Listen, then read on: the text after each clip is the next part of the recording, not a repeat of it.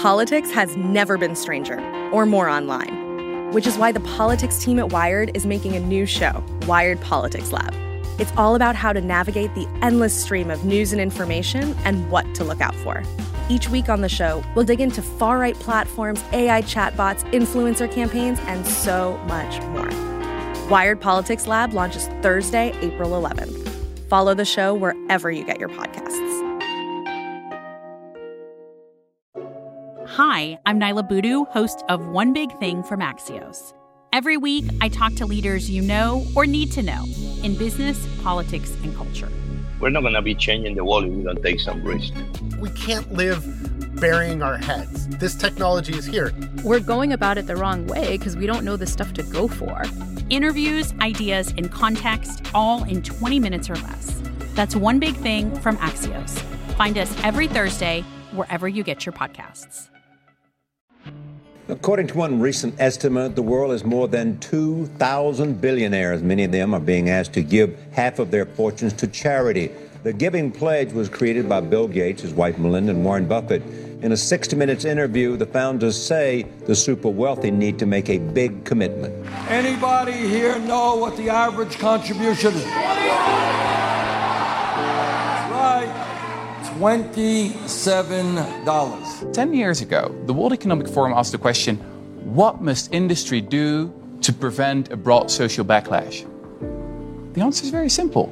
Just stop talking about philanthropy and start talking about taxes. The question is, why is it that this era of extraordinary elite generosity, which is real, happens to coincide with an age of extraordinary elite hoarding? The very same class of billionaires and plutocrats who do so much to give and constantly talk about how much they give, have a monopoly on the future in this country. What could go right? I'm Zachary Karabell, the founder of the Progress Network, and I am here, as always, with Emma Varvaloucas, the executive director of the Progress Network. And we are having these conversations as an outgrowth of the work that we're doing as part of the Progress Network from the perspective of what can we do to ameliorate our problems, how can we steer ourselves into the future that we hope for and not plunge into the future that we fear.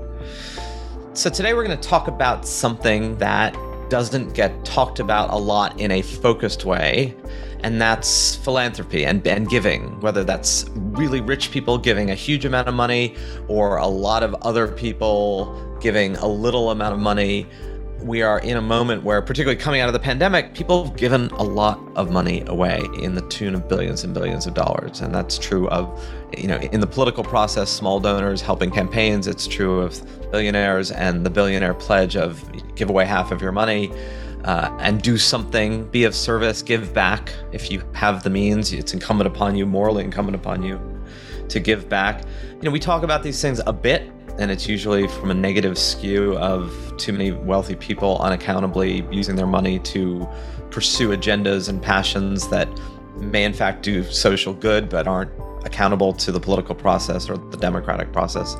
But either way, we don't actually have a lot of conversations about what does this world look like. There's an entire world of philanthropy, and we're going to talk to one person who's deeply engaged as a practitioner, Rachel Pritzker, and has thought deeply about both the pros and cons, advantages and the failings, and someone else who has built a platform called Inside Philanthropy, David Callahan, and has written a book about philanthropy, who is steeped in this world as a honest broker and as an information source for people engaged in the world of giving and foundations, and probably knows more about the world of giving than anybody else.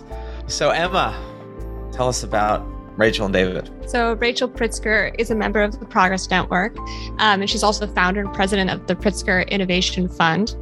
She's also chair of the board of the Breakthrough Institute. We have another member who's part of the Breakthrough Institute. Highly recommend checking them out. And she's also a board member and co-chair of the energy program at Third Way. She's the co-author of something called an Eco-Modernist Manifesto, which outlines an alternative approach to climate mitigation and human development. So if you're interested in climate change, check that out for a refreshing approach. And the other person who's going to be joining our conversation today is David Callahan. And as Zachary mentioned, he's the founder and editor of Inside Philanthropy. He's written extensively on trends in philanthropy, American culture, public policy, business, the whole gamut. And he's the author most recently of a book called The Givers, Wealth, Power, and Philanthropy in a New Gilded Age. And we're going to do this conversation a little bit differently. We're going to start with Rachel and go over some of the big issues confronting American society, democracies worldwide, and giving in general. And then we're going to bring David into the conversation to add more dimension and depth toward the end. Perfect. Let's do it.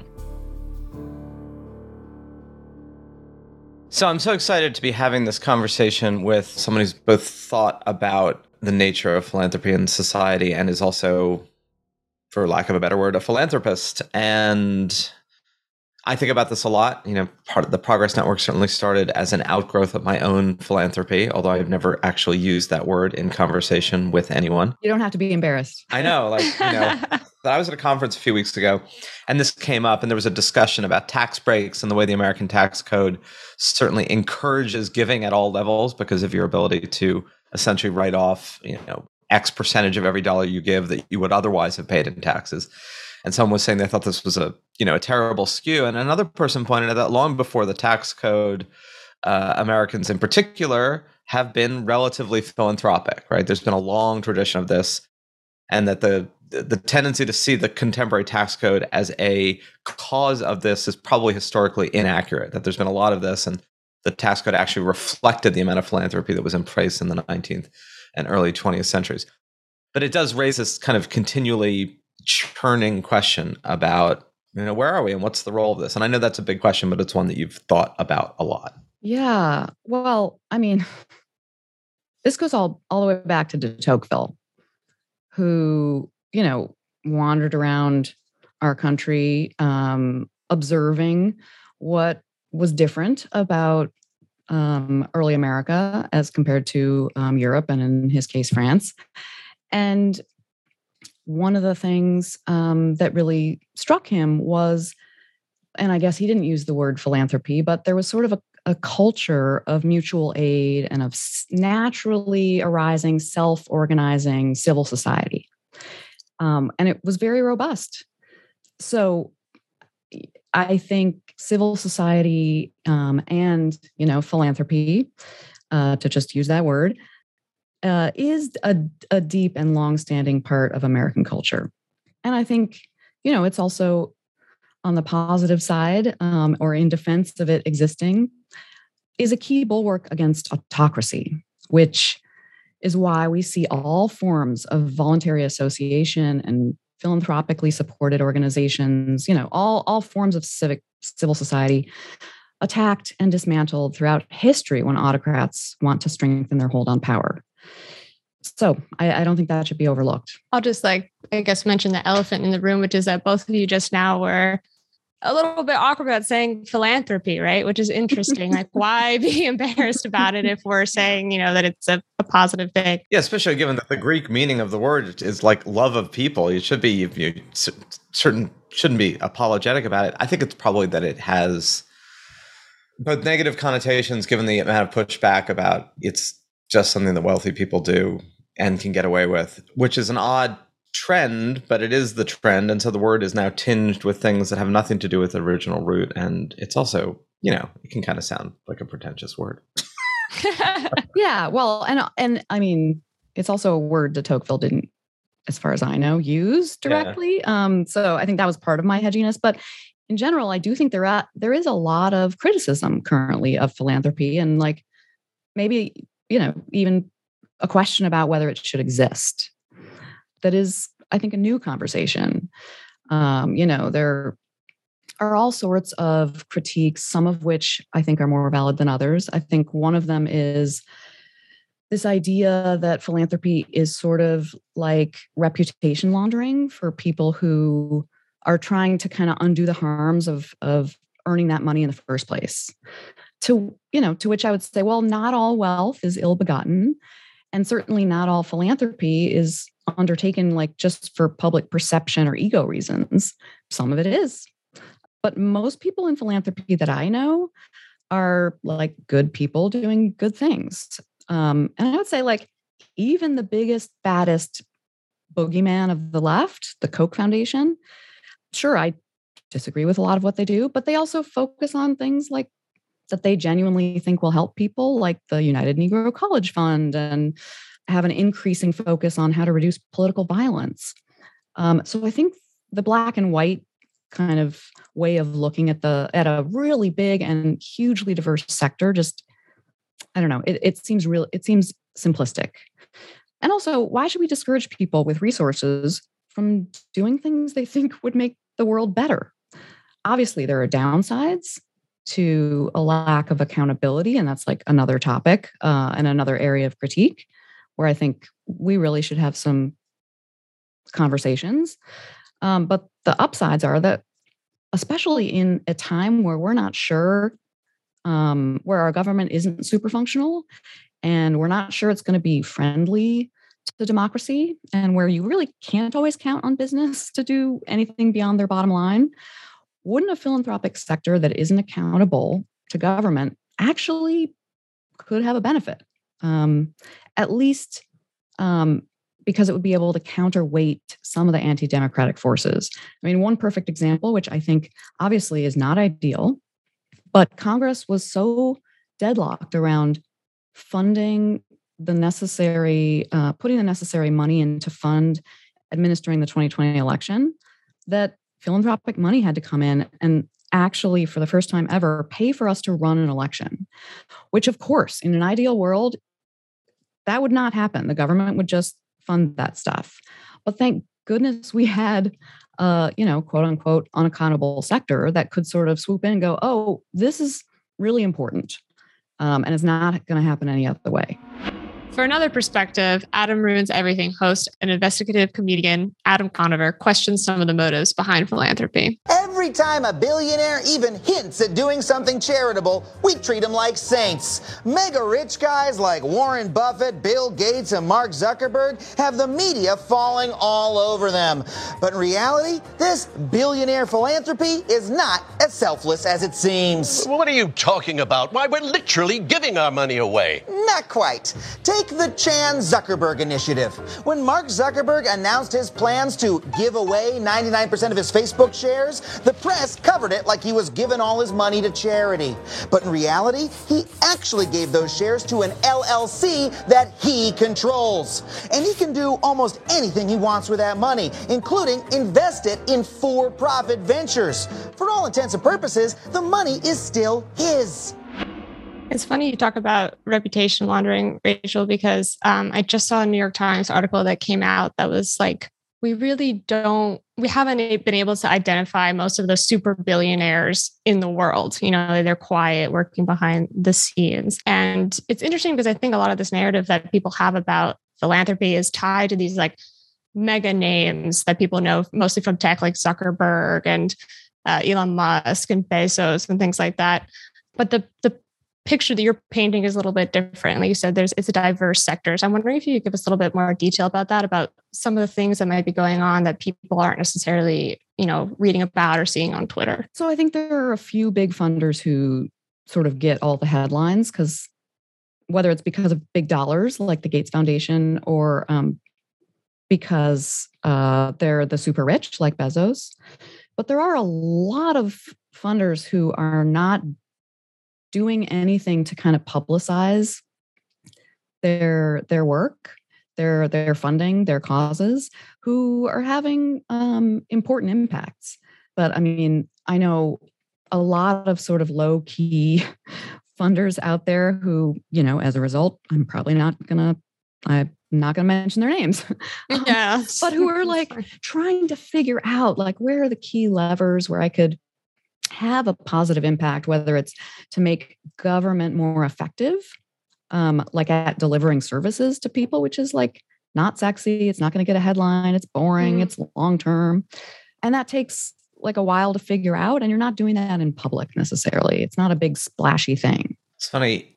So there are two things going on from an American context, right? One is at the higher end, a lot of these questions and debates have been going on since at least the middle of the 19th century, right? And a lot of the contemporary tensions and debates stems a little bit from Andrew Carnegie and the Gospel of Wealth and the idea that if you've made a lot of money in your lifetime, it's incumbent upon you to basically give that back, give it away. I mean, if you die with wealth, you've failed somehow in the social contract. That at least was Carnegie's Gospel of Wealth thing. And as a result, there are all these Carnegie charitable organizations.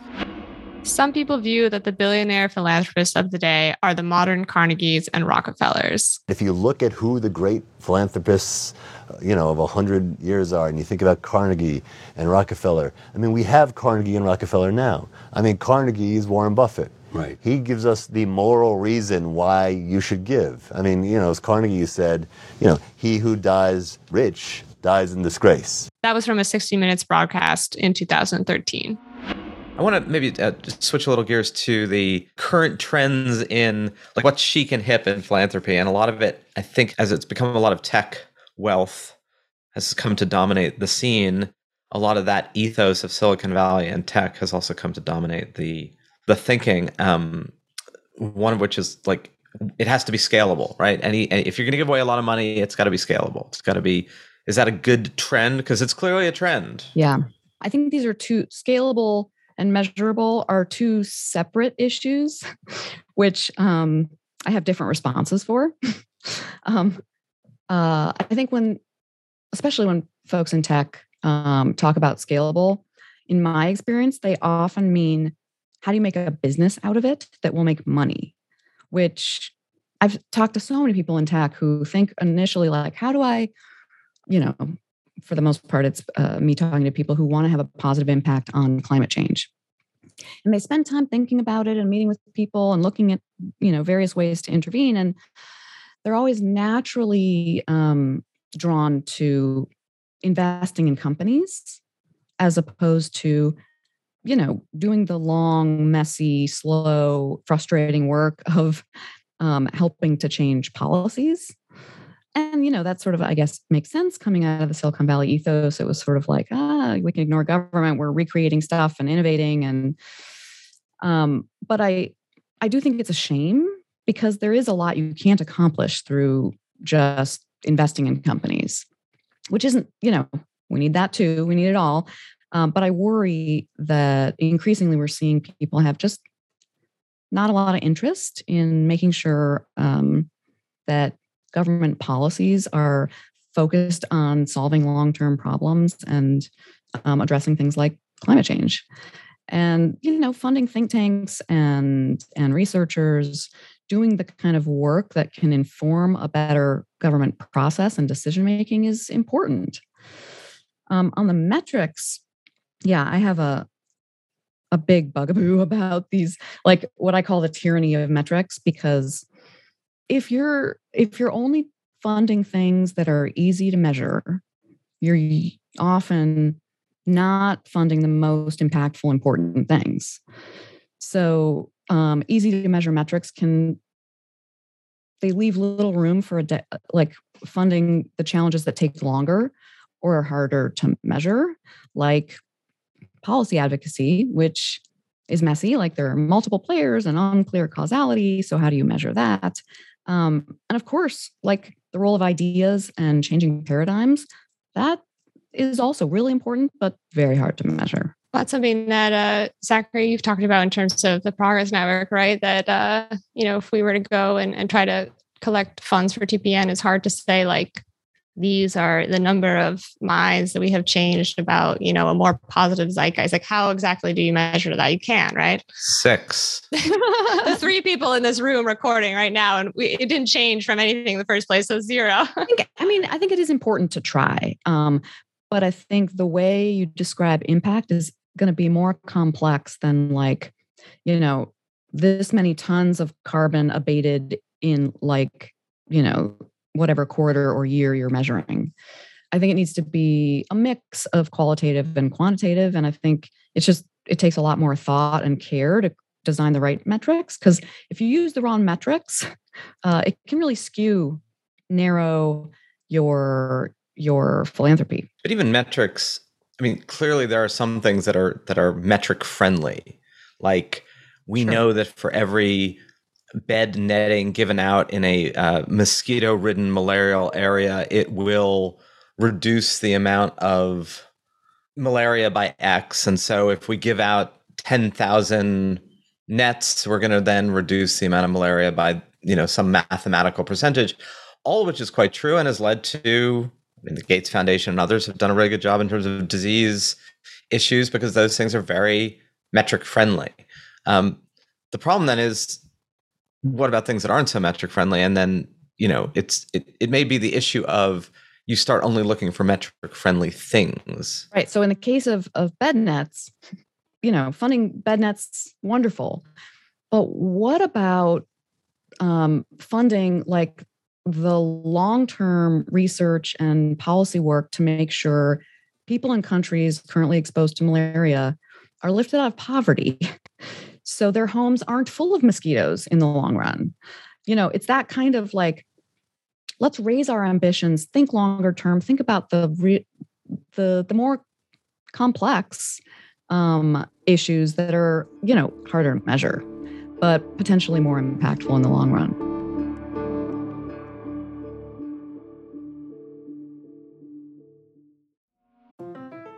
Hey everybody, I'm Scott Schaefer. And I'm Marisa Lagos. We're the hosts of Political Breakdown, a show that pulls back the curtain on the people and forces driving politics in the Golden State from KQED in San Francisco.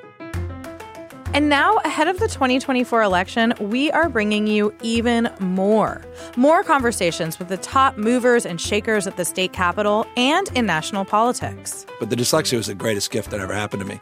Nothing was rote, nothing was linear. I had to work around things, work differently, see the world differently. And I say that to young people and say, know how important your participation is. And I think it's a time for this generation to put forward new voices. More reporting with analysis. It's been a very good session for organized labor. But Hot labor summer. Hot labor summer. It's turning out to be a nice fall as well. More politics with personality. I've sweat election day my entire life. Right? we hear that. Political Breakdown daily. Every weekday, we'll break down what's happening and why it matters. With news that informs, surprises, and maybe even inspires you. Political Breakdown goes daily starting January 8th.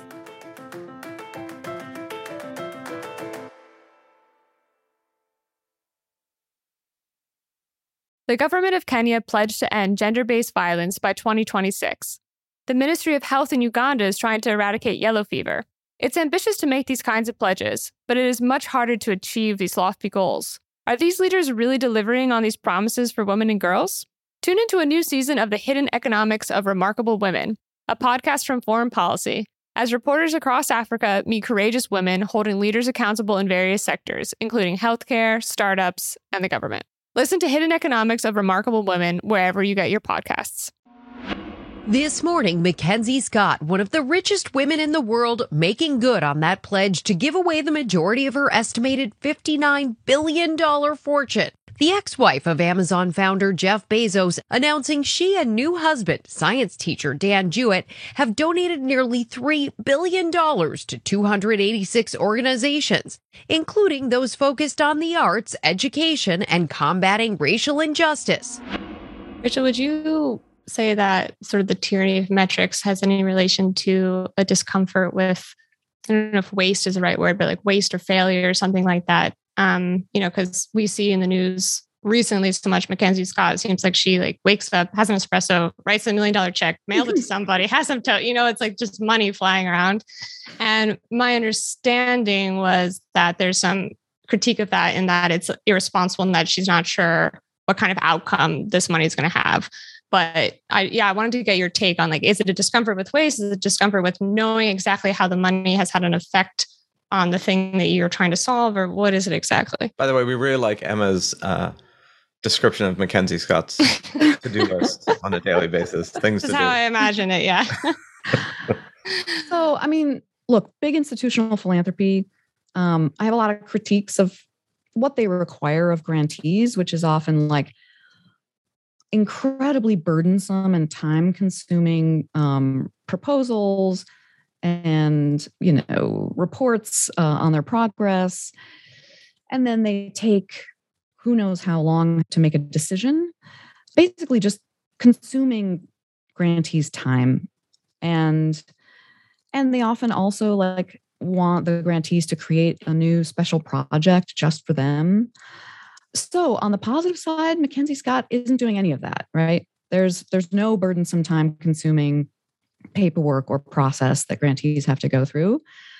So, she's created a very lean structure. If you're consumed about waste, you could actually say, well, she's not spending all this money on overhead that a lot of big foundations are spending. On the other hand, I think it's a little early to judge her strategy in terms of effectiveness.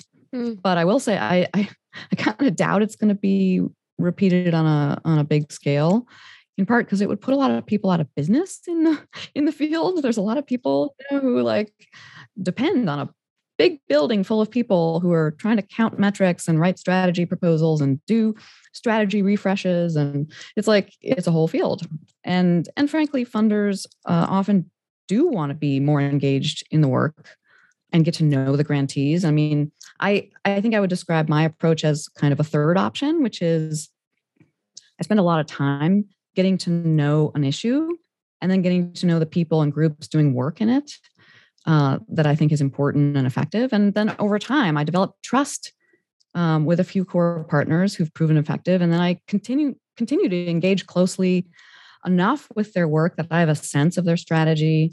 I can judge their effectiveness, and therefore I don't require burdensome, processes of requests or reporting either. And for the most part, I also offer general operating support, because if I trust someone, then I'm going to trust their judgment about what their strategy, should be and where their money should be going. I mean, I love that as an approach and as a way of thinking about it. You get to know people.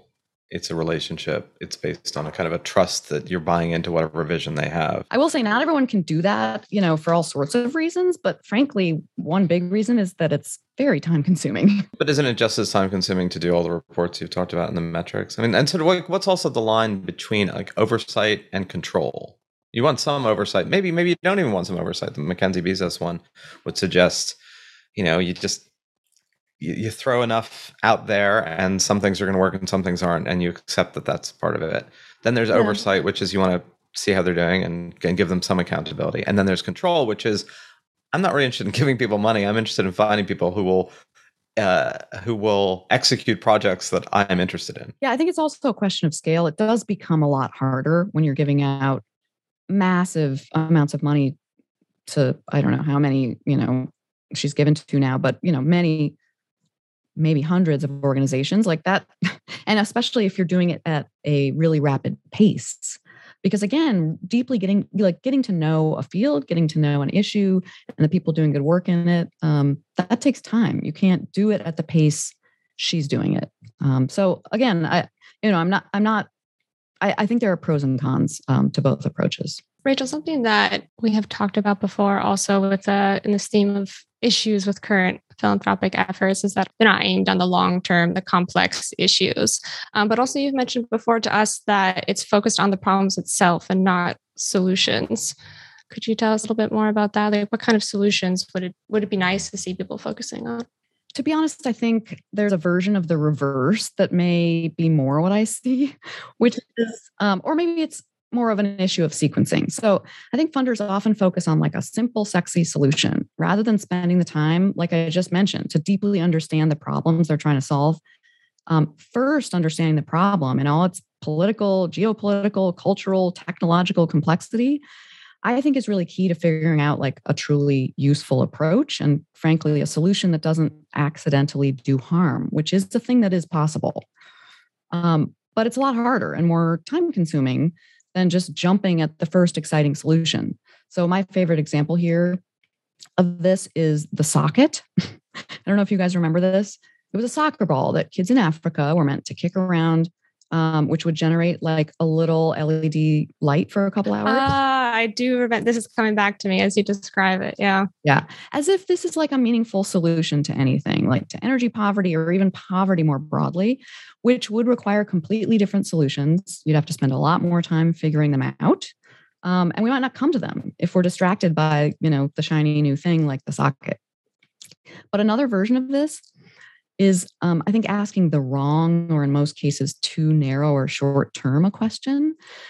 How do we stop countries from using coal? Which I think is the wrong question. I think a better question to ask is, how do we get people enough reliable, affordable, clean energy? Because if our focus is on just stopping coal, then that could mean that people just go back down the energy ladder to wood and diesel, which is not better. Or simply, it could mean they have less or no access to energy at all, which in human terms is devastating.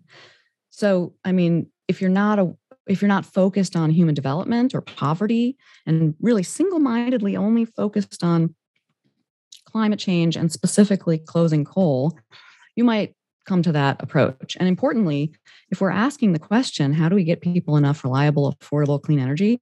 That is a much more respectful approach to communities and countries and their own autonomy.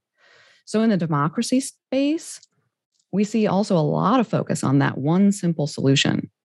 So in some cases, this is without even a lot of clear evidence.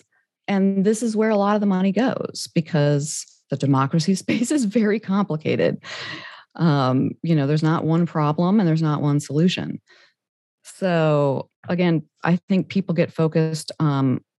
They want to immediately do something before they've done the research, which I totally understand. And I think it's valid to do some like doing while learning, but we shouldn't get sort of locked into the simple answer we came to initially. And this is why I think ongoing learning and engaging with people outside our political tribe and our issue area expertise, or even our issue area focus is really important to understand how these other concerns and other approaches and ways of viewing the world affect our thinking. And in general, I think we should be suspicious of silver bullet solutions. But ultimately, we will need to move into solution mode. So again, it's like a question of sequencing. And I don't want to be too disagreeable to your framing. So I'll add that in designing an effective solution set, I think it's also important to look for examples of where we have made progress that we can learn from. So like what approaches have proven effective before, and this might include other times or other places, or even right in our own community. But I think especially on the left, we're often afraid to acknowledge where progress has been made for fear that it'll like take away our motivation to address problems that we have that still remain. But I think if we miss out on all these lessons where progress has been made, we might miss out on opportunities to take important lessons that would make our current efforts more effective and make solving the problems we still have easier to fix. It's funny you mentioned the kind of the coal issue, because certainly in the Ukraine-Russia war or Russia invasion of Ukraine, one issue has been German dependence on and Eastern European dependence on Russian natural gas means that if you're going to make the political decision to sanction Russian natural gas, the only immediate alternative for all of these countries is to burn more coal, right? Because, they, as much as they were ahead of the curve in a lot of these environmental issues socially, they didn't really do what you've just said, which is find a reliable, renewable source of energy. They just are kind of in the, where do I get my less reliable, less renewable source of energy? Well, I think we should sort of clarify or make some distinctions, because there are European countries who've done a great job decarbonizing and aren't relying very much on Russian gas or coal. This includes Sweden, which has done a great job, in part because they have a lot of natural hydro resources and they have maintained their nuclear. And France, of course, which also has both some hydro and a lot of nuclear.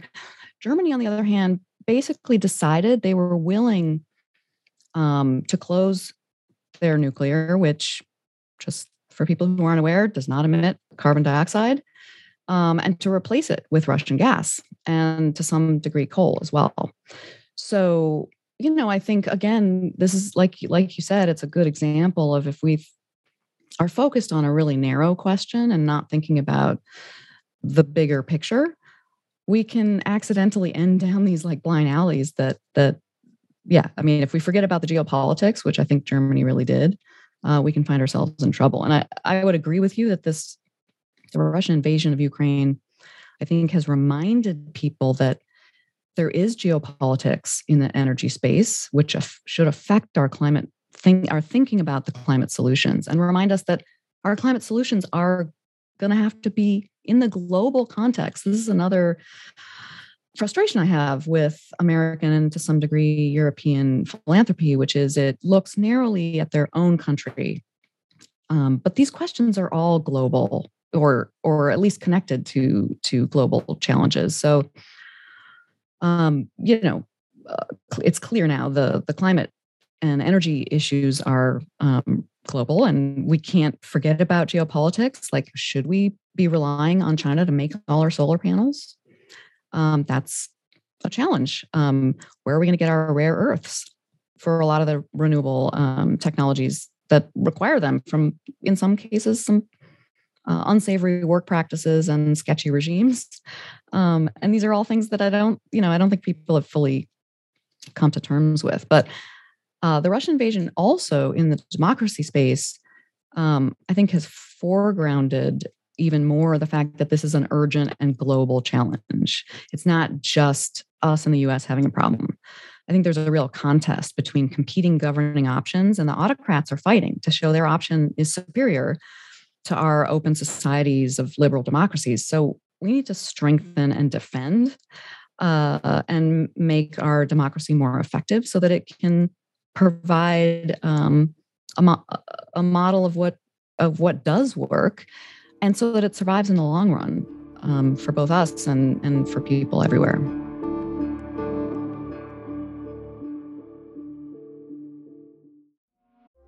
Hey, it's Emma. They say you should learn something new every day.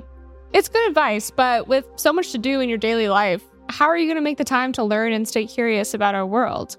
Well, with Everything Everywhere Daily, you can easily make that goal an actual reality. Everything Everywhere Daily is one of the world's most popular daily education podcasts and a top 3 history podcast. In about 10 minutes, you can learn something new every day. The show covers history, science, geography, mathematics, and technology, as well as biographies from some of the world's most interesting people. Fans of the show are so passionate that even work to join the Completionist Club, the group of dedicated listeners who have listened to every single one of the show's more than 1,000 and counting episodes. All of the episodes are informative, interesting, and best of all, always under 15 minutes. So go ahead, learn something new every single day with Everything Everywhere Daily. Find it on Apple Podcasts, Spotify, or wherever you get your podcasts. History doesn't repeat itself, but it often rhymes.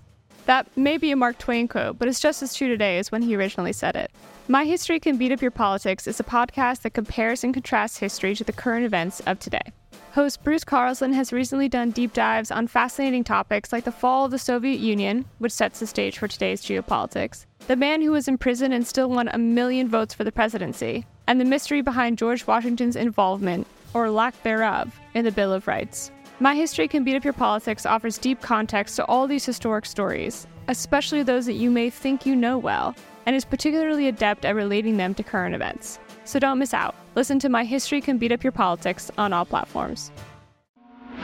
So that's a really good intro segue into bringing in David Callahan of Inside Philanthropy into the discussion, given that he's written about certainly the role of philanthropy in American democracy, and it's some of the questions, both pro and con, that have been we talked a little bit about at the beginning of this conversation, and this more trenchant observation you just made about what's the role of a robust philanthropic community as part of a robust democracy, or at least clearly you do not see much in evidence robust philanthropic activity in autocratic, fascist, or authoritarian societies. You would be hard pressed, other than, I suppose, giving on command, which is a bit of a different thing.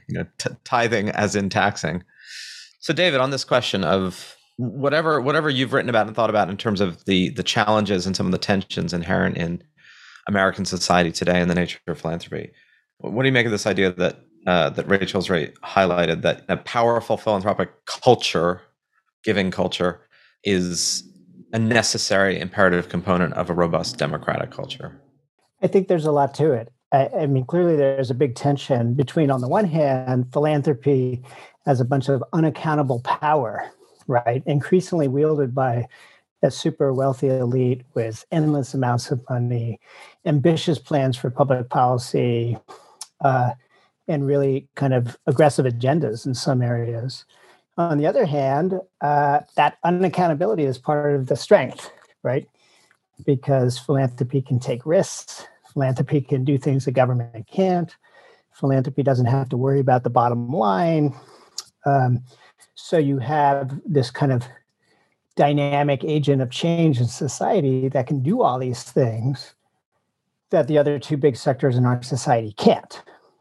And I think that one of the things that philanthropy can do is it can empower voices in a democratic society who otherwise wouldn't have allies, because they wouldn't find allies in the private sector. They might not find allies in government, especially if it's a government that's hostile to marginalized views or what have you. So I definitely think that philanthropy is a strong component of democracy, assuming you can get the tension right, and it doesn't just become yet another tool of kind of plutocratic influence.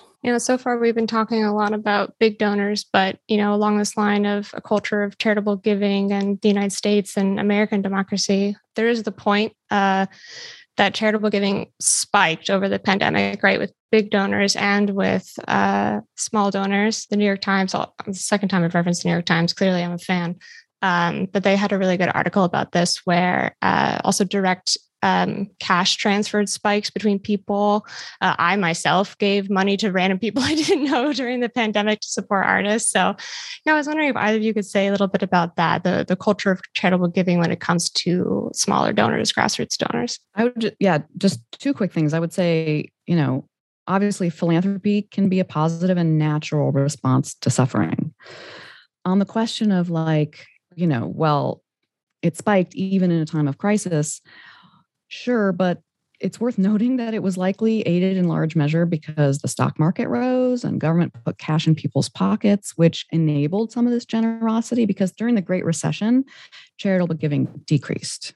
Emma, the unfortunate trend over the last 20 years has been less giving by ordinary Americans, and the role of the small donor becoming less and less significant in philanthropy. And that's a very troublesome trend. And it's driven by a couple factors. Scholars have tried to figure it out.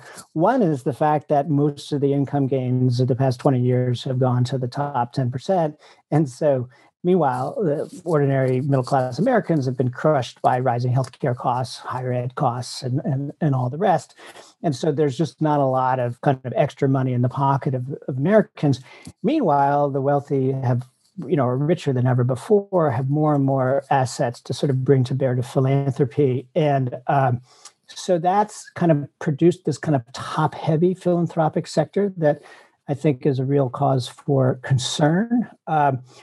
On the other hand, there's a lot of interesting initiatives underway to try to catalyze giving by smaller donors, giving circles being one example.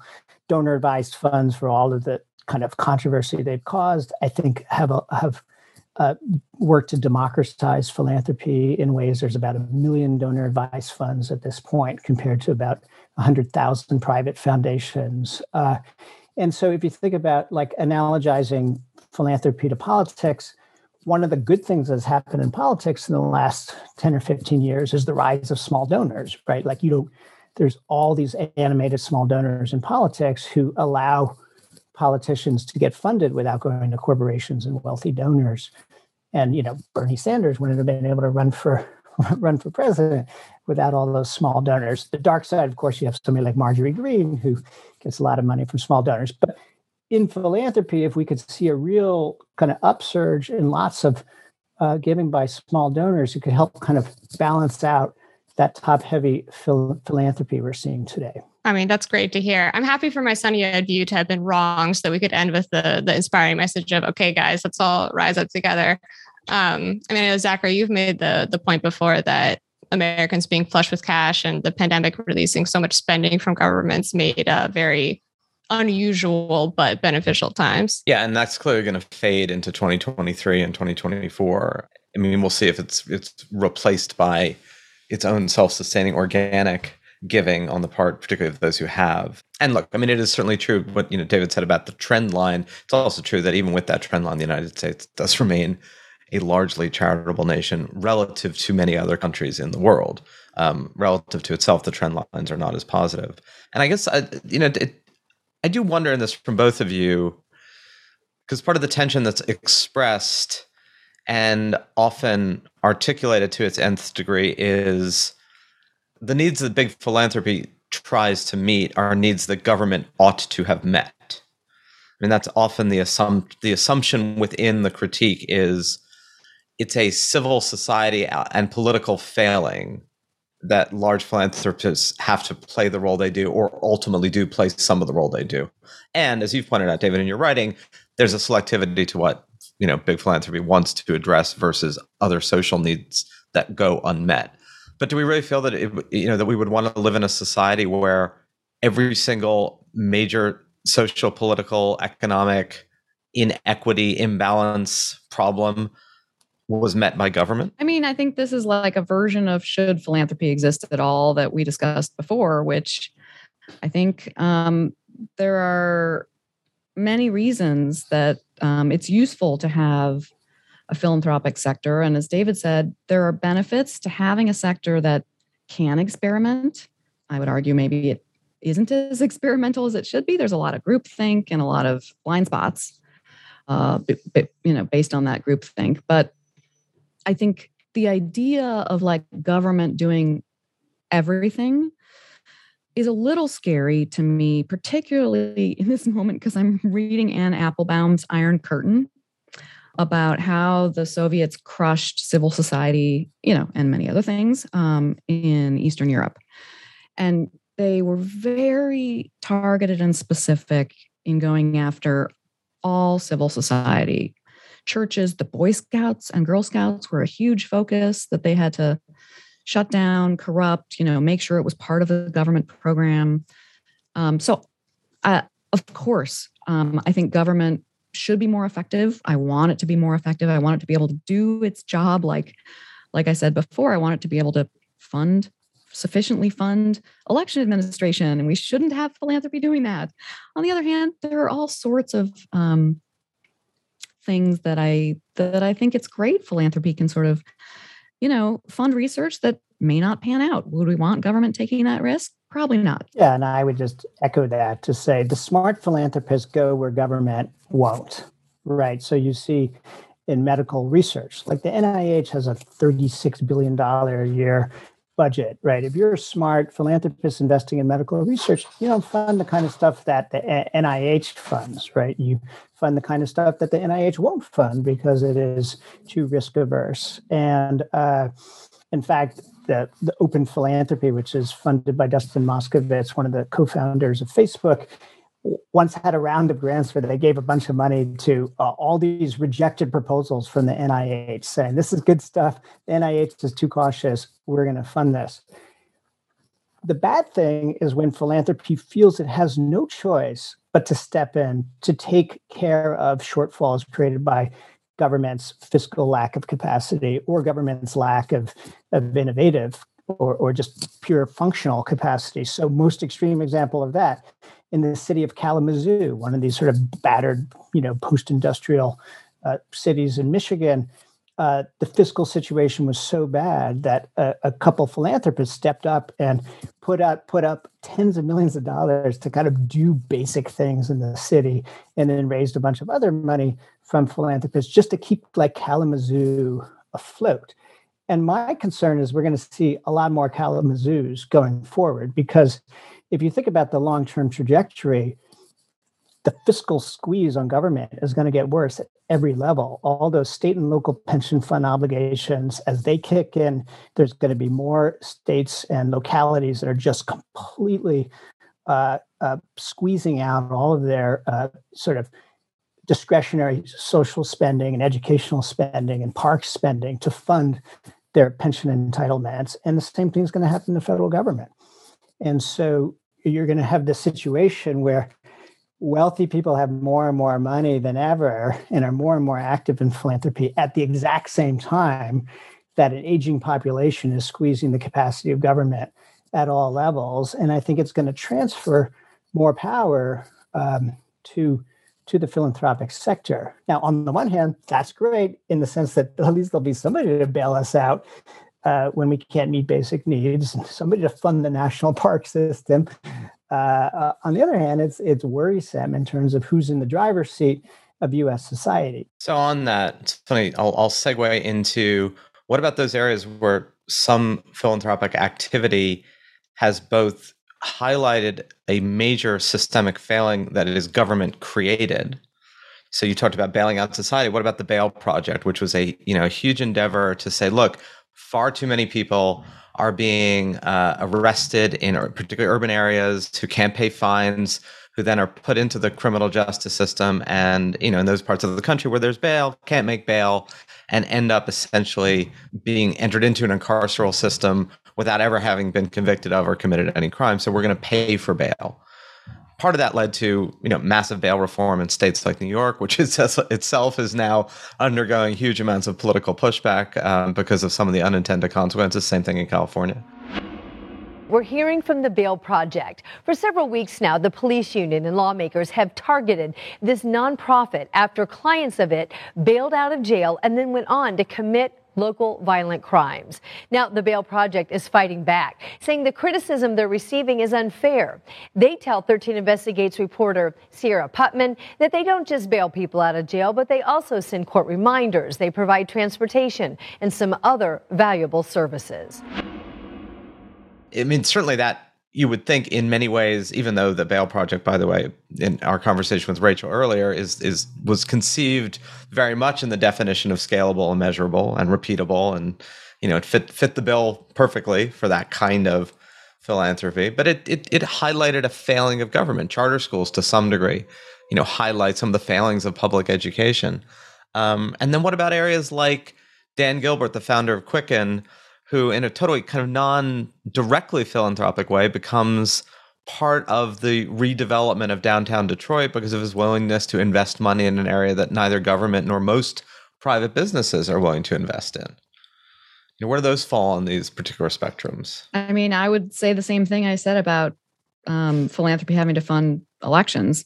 It's probably good we have it, but in an ideal world, they wouldn't have to.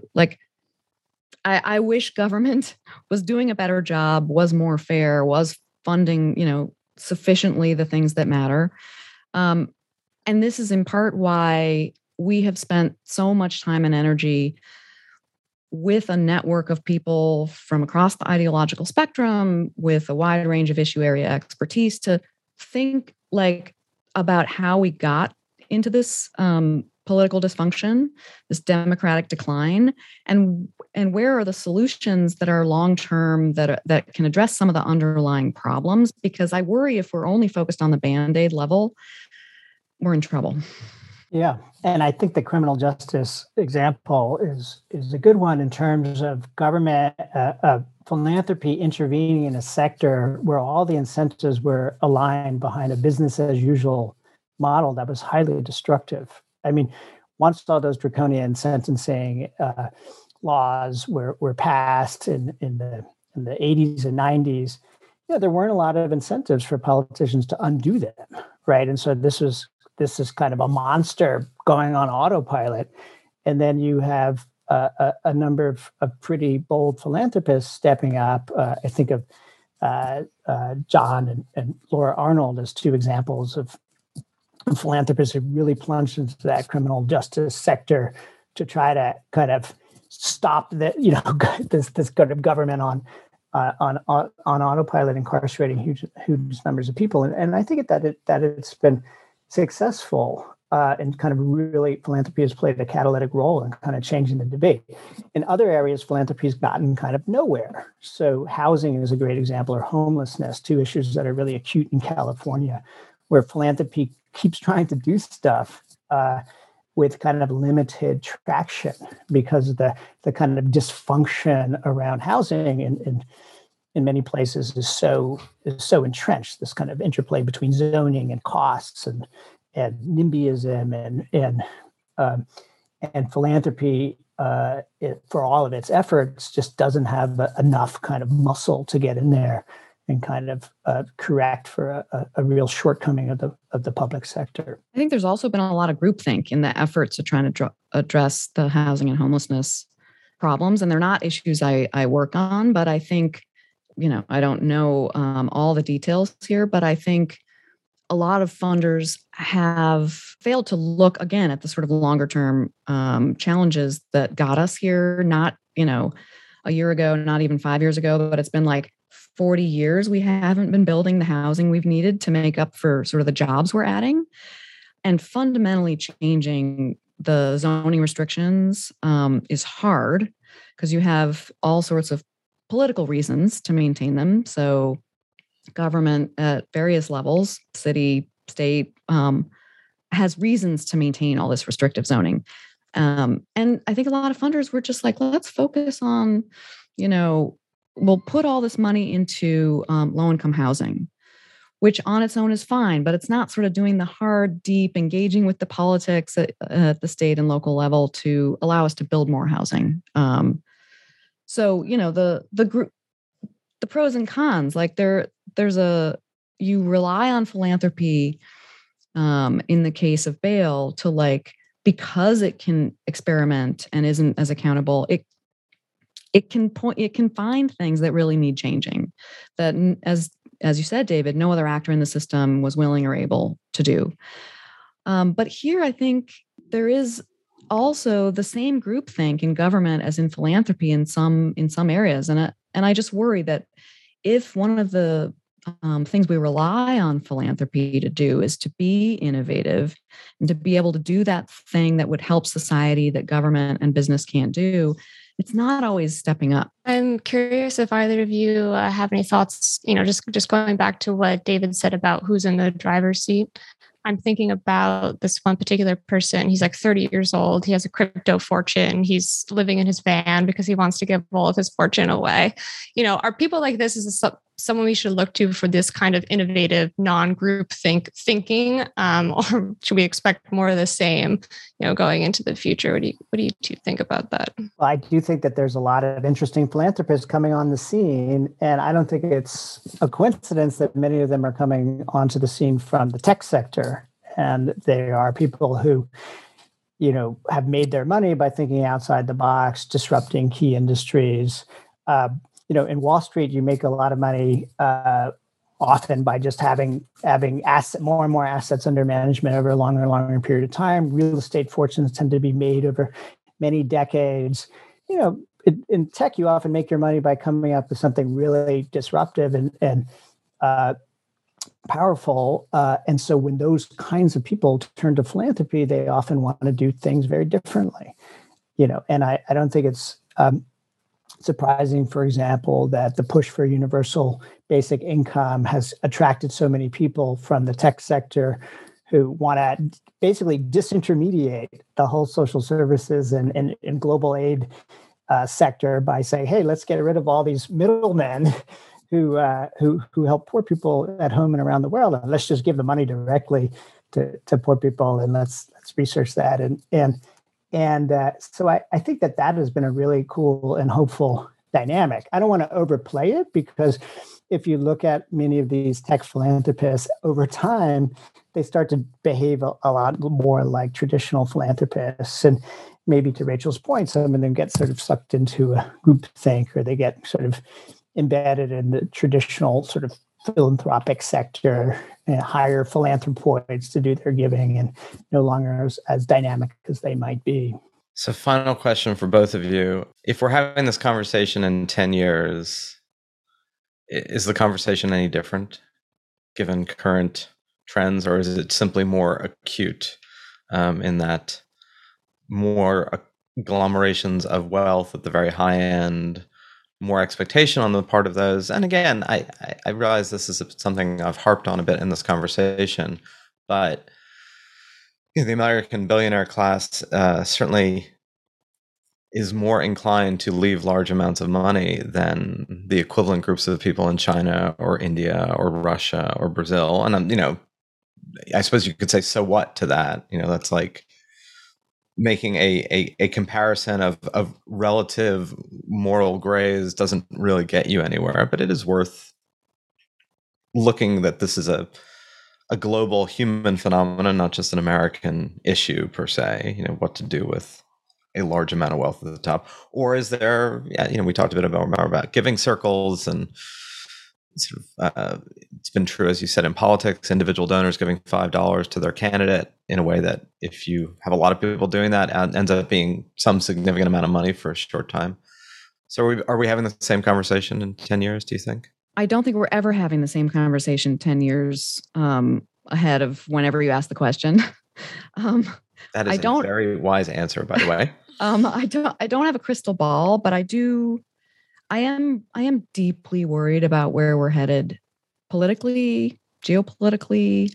It just feels like we're heading into a potentially rocky number of years, however many they are. And I think inequality is definitely one of the drivers of some of this, just what feels like real global outrage. And it's not just here. It's, you're seeing frustrations bubbling to the top, and a lack of trust in various institutions, but in particular in governments all over the world.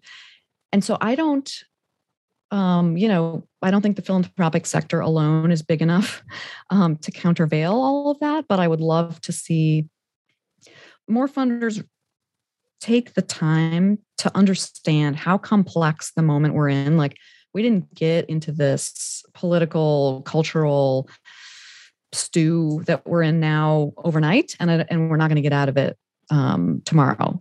So I think if philanthropy can really think long and hard and get out of their own sort of tribal, ideological, and frankly toxic, partisan and high conflict approaches, then they would be able to actually help address some of these underlying challenges that are not going to be the quick, easy, sexy, most obvious thing in front of them.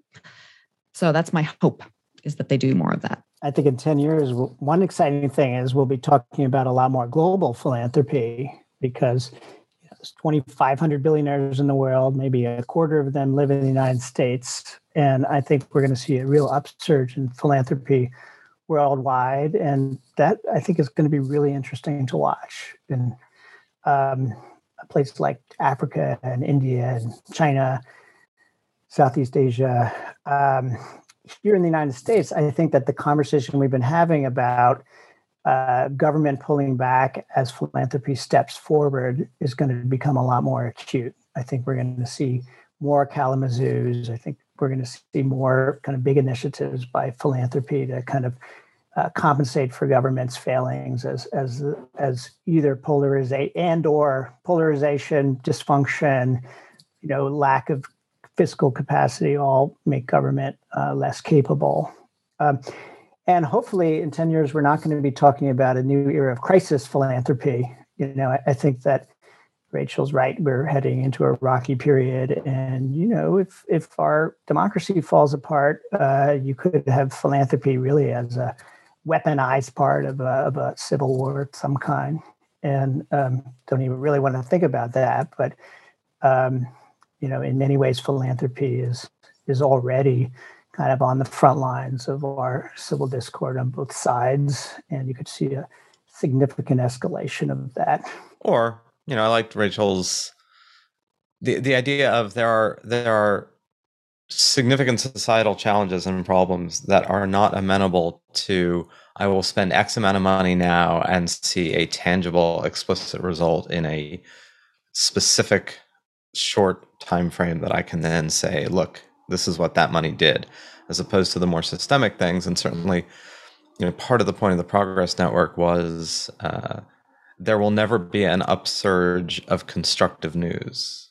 It is a structural impossibility given the incentives of contemporary media, full stop.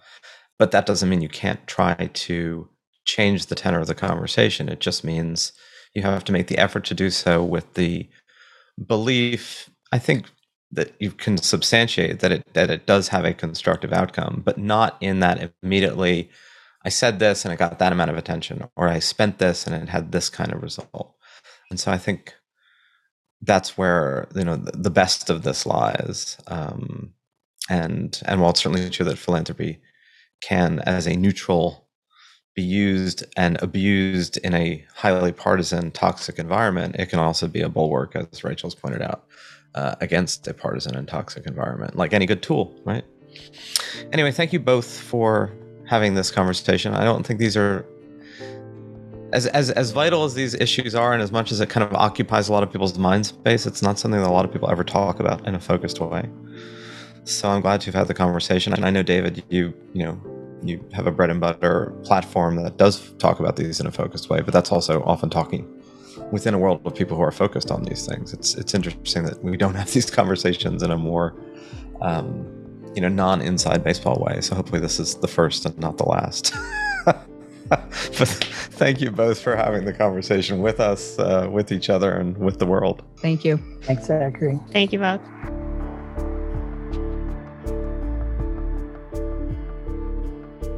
So Emma, I thought that was a really stimulating conversation. Of course, I thought it was a really stimulating conversation. All of our conversations are stimulating. Or so we hope. Or so we hope. That was done, I mean, you can't really tell in audio, that was done with a wry, self-deprecating smile. One thing we didn't get into, and it kind of occurred to me at the end, was what does that leave, most of us individually to do? Given that most of us individually make a series of choices of, I've got a limited pot of money that I want to be able to utilize constructively for the greater social good. You have this world that's increasingly dominated by, billionaires and millionaires giving away huge chunks of money. What then to do, right? Am I supposed to give a little bit to a whole bunch of organizations? Am I supposed to give a lot to a few? Am I supposed to throw up my hands like it doesn't really matter anyway because it's too little? Other than the political we talked about, which was quite an interesting evolution where people, I think, realized collectively, because they were being, told it collectively, that if a lot of people give a little money, it's a lot of money. Right. I mean, that's kind of what David was pointing at in the middle, right? Which I thought was useful for myself as a small donor. 5 years ago, I didn't have any money to give away. Now I have a little bit of money to give away. And for me, it was like, okay, can I identify where I might be a part of a swelling wave, right? And he mentioned Bernie Sanders. I think other listeners on the left might identify someone like Stacey Abrams, where you see that there are a lot of smaller donors coming together. If you can see that wave starting to gather steam, that would be a great place to throw, a little bit of money. So that was one thing for me. And also just, I mentioned this in the middle as well, with COVID, there was a initiative that I joined where you sent $10 in the middle of the pandemic to an artist that you don't know. They don't know who you are. You just Venmo them the money because they aren't getting paid right now. And that was, for me, really powerful. It's not going to lead to large societal change. And of course, that was a very unusual moment. But the act of knowing that was just going directly into someone's pockets, which, we talked about as well, was really powerful, just on a psychological level for me. Yeah, and then there are things like GoFundMe, right, where people just, sometimes that's for an entrepreneurial thing, but often it's for somebody saying, hey, I really need X, or I want to do that. A lot of that was being done around the immediate response to Ukraine and what can people do. There were a lot of GoFundMe campaigns.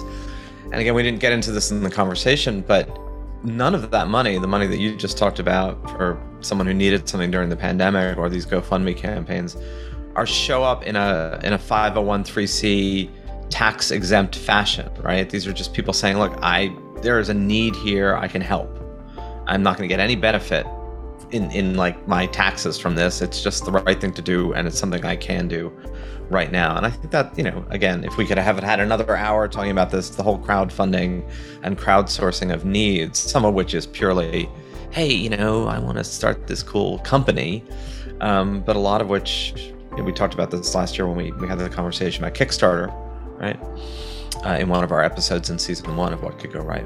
I wonder what you think about the more, Rachel in particular is animated by a real sense that we're on a precipice, a democratic precipice. David too, and that puts philanthropy in kind of a crucial moment of potentially keeping us from going off that precipice. To be honest, I hadn't thought about that from a positive perspective at all. When Rachel in the beginning called out the Koch brothers, that's the perspective that I'm used to hearing and swimming in, is these mega rich people that don't have a lot of accountability, and David mentioned that as a strength and also a weakness. I'm very used to hearing about that as a weakness. Just pouring money into the system, you're seeing that's having a negative effect, but you can't trace it back, and so seeing that in the reverse is actually very difficult for me. I took Rachel's point that in autocratic societies, they often shut down philanthropy. But on the other hand, I'm hard pressed to point out a philanthropic effort in the United States that I know of. That's not to say that they don't exist, but that people know of, that's on, the frontier of saving democracy. Actually, unless I'm thinking about some of our own TPM members, like Braver Angels, which I'm sure is funded in part by philanthropic efforts. And the criminal justice reform. One of the only bills that was bipartisan to come out of the Trump era was a whole criminal justice bill at the end of 2018, partly funded by the Kochs, but partly funded by Soros, and was a strange meeting of multi-partisan perspectives around a societal issue that was perceived to be just destructive doesn't matter whether you were Republican, Democrat, far right or far left, that there was more of a consensus of this is a major issue and was in many ways sponsored philanthropically. So it's hard to find these examples, and they don't get the attention of dark money. Again, back to our whole mantra of conspiracies and dark thoughts get more attention than collaboration and good news. The same thing is true in these areas, and it's something I think to think about when we think about what these pools of money, not always accountable and not always evident and not always transparent, can actually lead us to a conversation that maybe we should in fact revisit, because it is so woven into many of the other issues we have been talking about. And you're so right that people don't talk about it very much. And yet, here we are. Thanks for having the conversation, as always, Emma. Yeah, thank you, Zachary.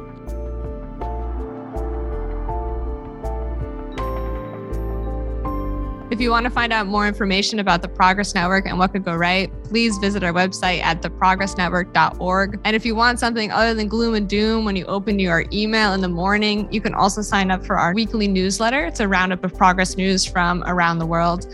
And that's at theprogressnetwork.org/newsletter. And please, if you like this show, if you could tell a friend, share an episode, leave a rating or review on Apple Podcasts or wherever you listen to podcasts, that would help us out a ton. What Could Go Right is hosted by Zachary Karabell and Emma Varvaloucas. The show is produced by Andrew Steven and edited by Jordan Aaron, executive produced by Jeff Umbro and the Puglomerate. Thank you so much for listening.